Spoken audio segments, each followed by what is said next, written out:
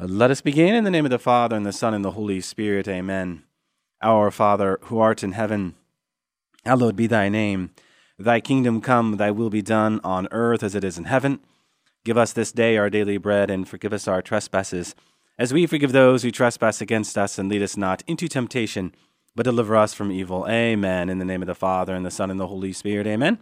Well, welcome to another edition of Seeds of Truth. This is your host, Joe Holcraft, coming to you from KKXX Studios, Chico Life Radio, 104.5 FM and AM 930. It is great to be with you another Wednesday evening where I do have Father Mike Ritter in studio with me. And so, yes, I'll say that again. I do have Father Mike Ritter in studio with me. So, Father Mike, we do have a lot to talk about this evening, so I did think it would be good to just jump right in. So great to have you with me another evening. It's good to be with you. I know it's been a little while. It's been since last year. Yeah. So Happy New Year, too. Yeah. You know, it's just one of those things where we get busy, and not only that, it was Christmas and it was New Year's, and so we're trying to juggle two busy schedules. But what we did do was we sat down and we mapped out a game plan. Absolutely. Because one of the things that came to me from our listening audience is that they would like to know the movies in advance. So that's what we're about. We're going to stay 3 weeks ahead and make sure that our listening audience will have watched the movie. Well, at least you know what movie's coming to watch the movie. That's up to you whether or not you watch the movie. Right. So for this evening, we're going to talk about Aquaman. Next week, we decided Mary Poppins, correct? I think it was Bird Box.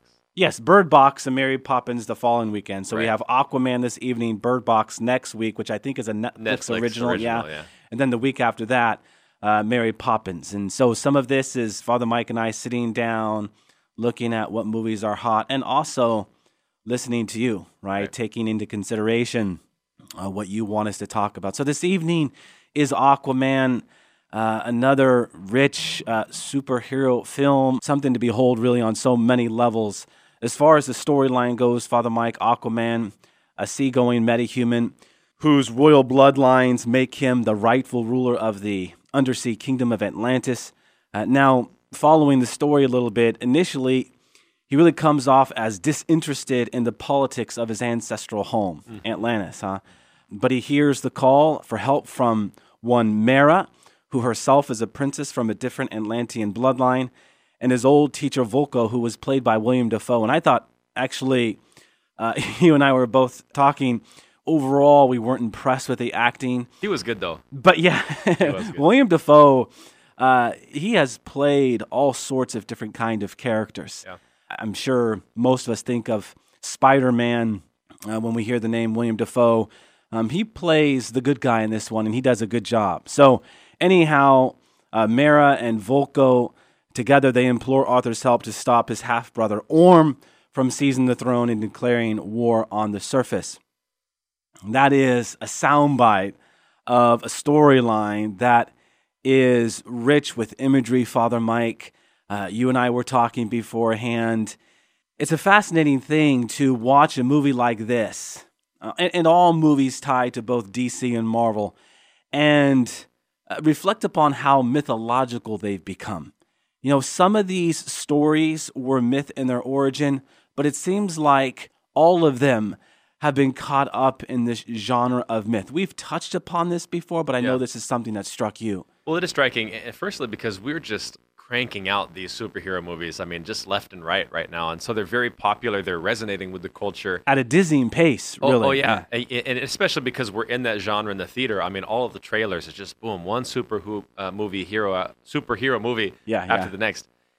So that's striking. And, of course, they're enjoyable. And certainly, too, this is an ancient genre. So it's definitely this kind of mode of storytelling is resonant with people. It's definitely an enjoyable movie. It's, just visually, it's very interesting. You have this underwater world. There's a lot of CGI. There's all kinds of monsters and battles. And so it's certainly engaging, and it's certainly a lot of fun. But I think there's a lot of richness in the allegory that's present, and just that kind of mythological approach to deep meaning. And maybe we'll get into this, but I understand that the filmmaker was also very interested in the kind of allegorical aspect of the film. You have kind of an original fall of Atlantis, and we're told that was because of their striving for power, and a power that they didn't know quite how to how to wield, and that led to the destruction and the sinking of this ancient city. So you have kind of like a fall in the history there. And you have a king who explicitly understands himself as the savior, that he's come to save his people, and he's both Atlantean and a surface dweller. So you have kind of that hypostatic union, God and man, savior, peace, which is made explicit, through symbolic images later in the movie. So there's certainly just an awful lot that's there in terms of mythological or allegorical kind of content. So that makes it kind of interesting. Yeah, it really does. When you look at it closely, as you begin to speak to the allegory, Father Mike, Arthur is royalty, right? He's royalty because we have to take a step back. How did his parents meet? But his father was on the dock. He looks over and he sees this woman clothed in unique attire there on the rock, and he runs down to her. And for the first 10 minutes or so, you see this romance building really overnight. They're drawn to each other, but she's from another world. And his father is from, Earth, if you will. And these two worlds come together, and as they come together, they give birth to Aquaman, this metahuman, who's now a bridge between two worlds. And as a bridge, he becomes the savior for the world. And in this sense, the allegory begins to play out. And it plays out in dramatic fashion. Right? James Wan, you mentioned the director, he was very intentional to draw out the beauty of the invisible world. Yeah. And I say intentional because James Wan, for a little background here, he is the director of the Conjuring films, Father Mike. Now, I don't know if our listening audience is familiar. Yeah, we didn't get a chance to talk about this. And you're not going to find me watching those things. Well, what's fascinating about the two Conjuring films is James Wan met with Catholic priests. Because for those of you who are not familiar with the Conjuring films, these are films that deal with exorcism. Right. And he wanted to get closer to the real thing. So in particular, in the second Conjuring film, which I did sit down and watch because I was fascinated to find out that James Wan sat down to meet with some Catholic priests, how real it was. Now, I struggled with some aspects of what I saw, but clearly the interest is there. James Wan wants to deal with the metaphysical, if you will. He wants to deal with spiritual reality. And in this movie, you clearly see some very rich religious imagery.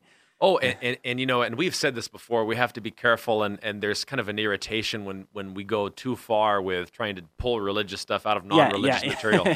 But in this movie, and this is a great example of a very explicit effort to make that connection, and you see the kind of hypostasis in this character, Arthur, that he's, where Jesus is God and man, this person is, Aquaman, ocean dweller and surface dweller. And you made the point that in one of the great fight scenes, he's kind of pinned up against a church and pierced through the chest, right against the church in front of an image of the Sacred Heart, which is also pierced. Yeah, it's hard to miss that when you see him there with his arms outstretched against the church. There's the Sacred Heart. It's very explicit in this film. So it's interesting to note that.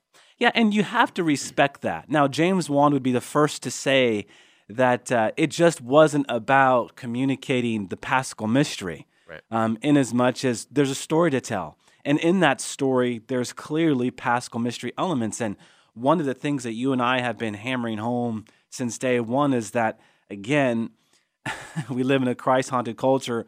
Hollywood, whether they know it or not, often touches to the truth of Christ. And maybe it's enough to say that it's there. Yep. It's there. And that's not to say that, this is a deeply religious movie, but this story, these dynamics creep their way in. Following this battle between Aquaman and his adversary, where did they go? But they go down into the trenches. Mm-hmm. So here he has this a passion-like experience, if you will, and then he goes down into the trenches. And what are the trenches? But the deepest, most dangerous region of the ocean. It's like the descent into hell. It really is. And what's fascinating about this is all of these demon-like figures begin to hop on the what but boat, right? The boat that's, in the midst of these tempest winds. And as they're hopping into the boat, what does Aquaman say? They can't deal with the light.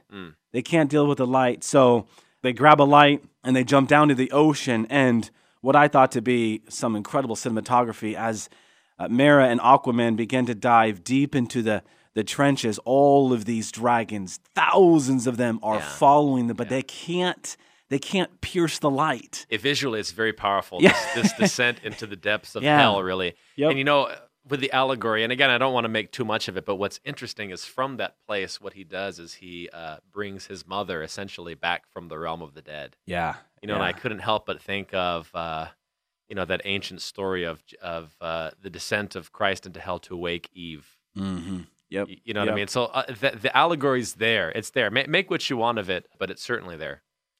Yeah, well, and I think while we don't want to make too much of it, Father Mike, within the allegory is always a deeper spiritual truth. Mm-hmm. And there lies the great insight, and maybe better said, great importance of allegory.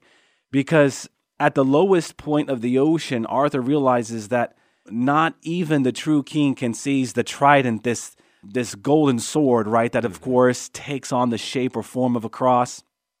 He can't take it unless he humbles himself. Yeah. What's the great line? Atlanta, his mother, who, yes, is like a new Eve, Mary, if you will, says, do you fear this? And he says, yes. Mm-hmm.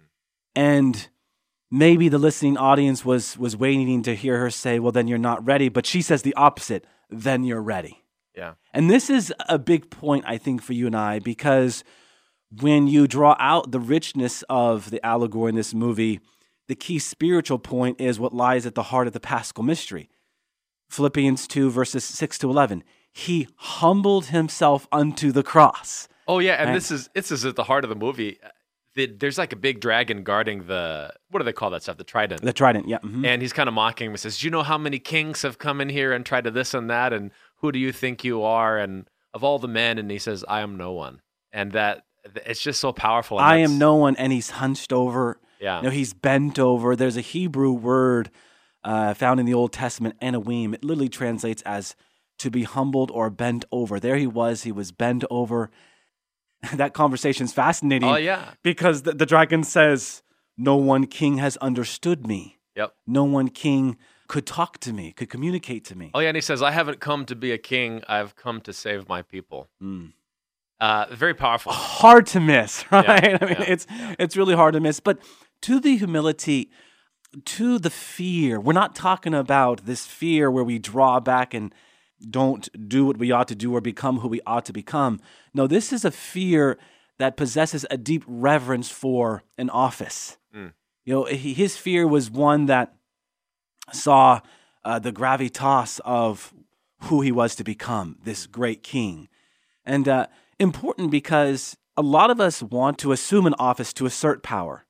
And to the one who is humble, to the one who has a fear of God, dare I say, they see accountability as a responsibility. Well, you know, it's interesting. Now humility and office and power, the movie goes to great lengths, and perhaps, you know, the core of the movie is all of these special effects and the visual element of it.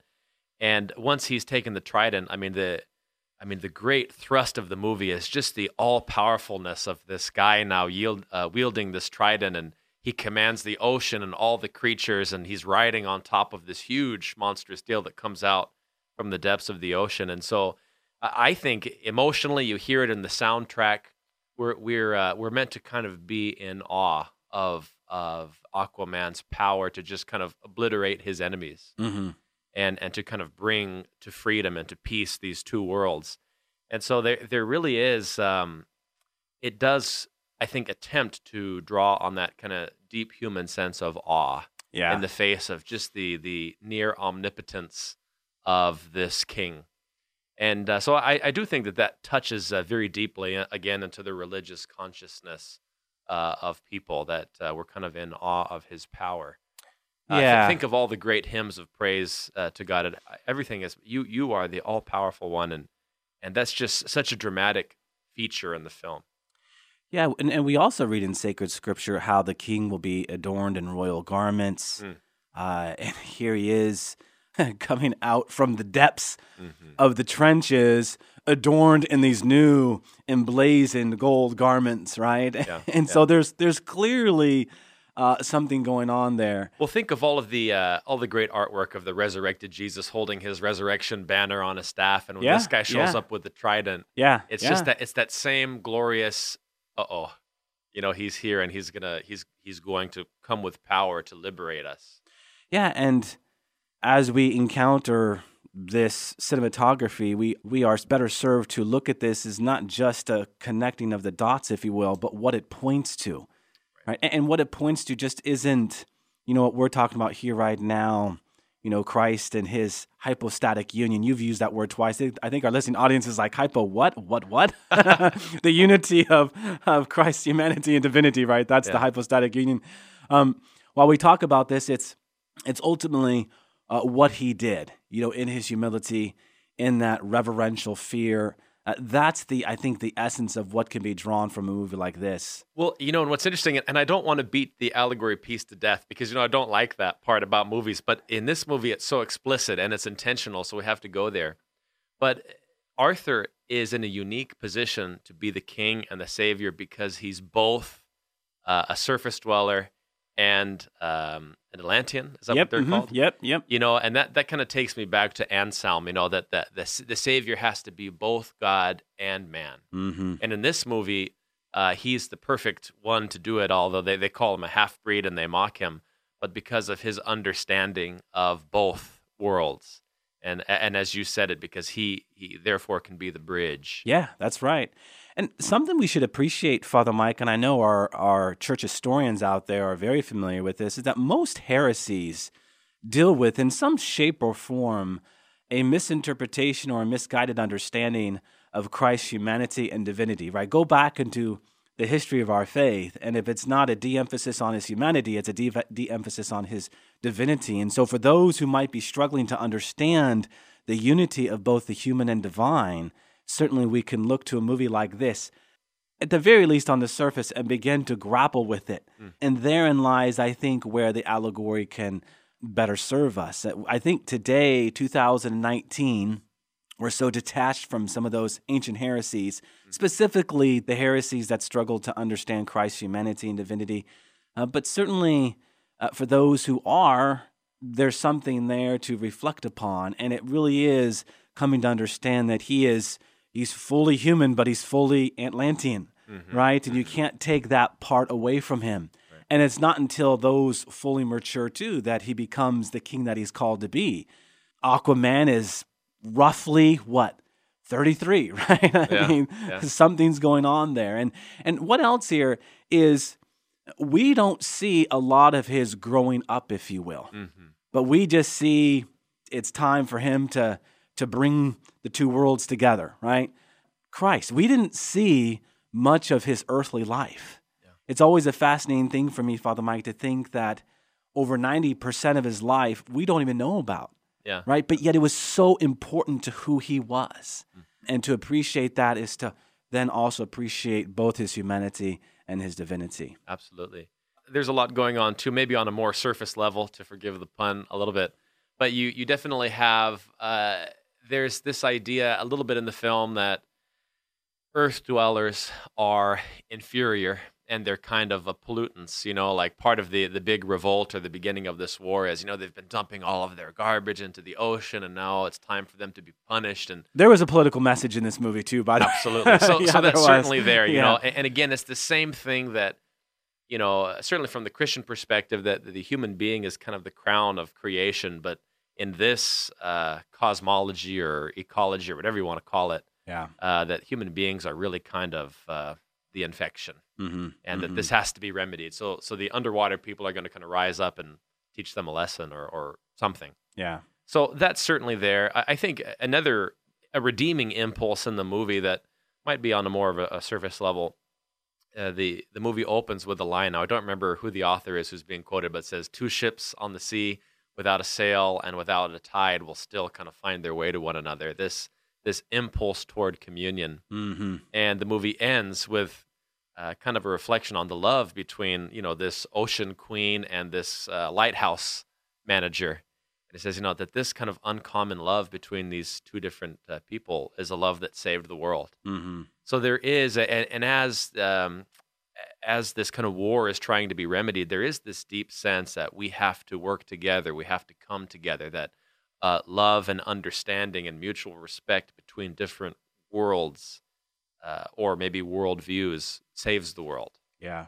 So I think that it's a very redeeming impulse in the movie, and it certainly runs throughout. Sure. I also interpreted that, Father Mike, as you put it in the context of a redeeming impulse, as the redemptive image of husband and wife, in that here you have, a complementarity going on. And we were talking beforehand, I was taken by the fact that here you have Aquaman's father on the edge of the land, looking over and discovering his future bride emerging from the water. In ancient philosophy, the land, rock, represented masculinity. And, water, what is life-giving and fertile, represented femininity. And here they come together at the edge of both. And as they do, they enter into this kind of communion as you speak to it. And one that was bound by life itself. Another line was, life like the sea, right, will bring two people together. And so these two are brought together. And again, my mind in this movie was wandering into the allegory. I was in that mode, right? And I was thinking of Mary and Joseph, of course, Mary giving birth to Jesus, these two coming together, and how that holy family redeemed the world in their yes. And redeemed the world in their yes to life, right? And so for me, I was kind of pondering and reflecting that, how the two coming together redeem the world. Yes, in the movie, right? Because without the son, then what did you have? In fact, another big point of reference in the movie is that Aquaman felt guilty, that he was the cause of all this consternation, right? Because he was born, his brother, Orm, wanted to kill him, destroy him. Right? Because he was jealous of him, that he had a half-breed brother. So he needed to get rid of him. And this is why his mother had, at least they thought at the time, was sacrificed to the gods. Well, of course, in the end, we know that not to be the case. The woman avoided, another image for us to think about, the woman avoided the demons of the trenches to only appear once again in this beautiful intercessory form at the end of the movie. So anyhow, there's great significance, I think, in Atlanta meeting Aquaman's father there, and even to the place. I thought that was relevant. Yeah. So this movie's a lot of fun, and my first impression was, wow, a lot of action, very visually stimulating, but kind of like your ho-hum superhero movie. One of my buddies likened it to a more adult version of watching Power Rangers. Power Rangers, yeah. But when you look at some of the real intention and kind of the richness of the allegory. Again, I am not the type of person to go into the movies and make everything religious. Yeah. But I think that there's a very strong case to be made here that this really is a very deeply religious movie, and the undertones there are actually quite rich. They are, and I wouldn't put this, Father Mike, in the category of Narnia. No. What C.S. Lewis did there, or even Tolkien and what he did with Lord of the Rings, which we have still yet to talk about, and we will sometime in the future. But in its own way, it did do something that I think afford us another opportunity. Bishop Barron, who we both, love, just a great teacher of the faith. He loves to talk about movies, do what we do. We are kind of following his lead. Says there's something about the genre of movie. It has a way of telling the narrative of salvation history that we struggle to tell. Yeah. And I think that's what we encounter a little bit in this movie. There's the story of salvation history hidden within this movie. And once your eyes are open to it, it can do something to one's spirit. Again, it's not going to be in your face. And no one movie would want that. Even C.S. Lewis with Narnia and Tolkien with Lord of the Rings would say, we don't want you exclusively thinking about the story of salvation history. But like any good allegory, which is the description of one thing under the image of another, the image is important. Absolutely. Right? And the image is just not what we see, but also the story that is heard, the plot, okay? And that's very important to any writer, creator, producer, director of a story. So we always have to make that point in what we're doing here on Seeds of Truth and this larger project of finding Christ in cinema, because ultimately we can look for something that's not there, and that's not what we're about. Right, and so this is a great movie. Now, next week, we're looking at Bird Box, which is a Netflix original hit with Sandra Bullock. And we had done a couple weeks ago A Quiet Place, where the whole deal was you can't make any noise because these creatures will hear you and eat you. And now this is a movie where that has to do with not seeing. Yes. You yes. can't see or else you get eaten. Yes. So it's kind of a parallel and interesting one. It's I'm excited to see it. I know you've seen it. Yeah. You had brought this to my attention. I went to do some homework on it as far as the background goes, and it is hot. A lot of people are watching this, talking about it. So I'm looking forward to sitting down and watching it. I was in LA last week, and there's huge billboards everywhere. It's popular. It is rated R, Awesome. so a warning, but it would be worth checking out before we talk through it because I think it is content rich. Father Mike, we are out of time. If we can close with a word of prayer. We thank you, Father, for being the author of all of our stories and for bringing your gift of salvation. We ask for your blessing, the Father and the Son and the Holy Spirit. Amen. Thanks, Father. God bless.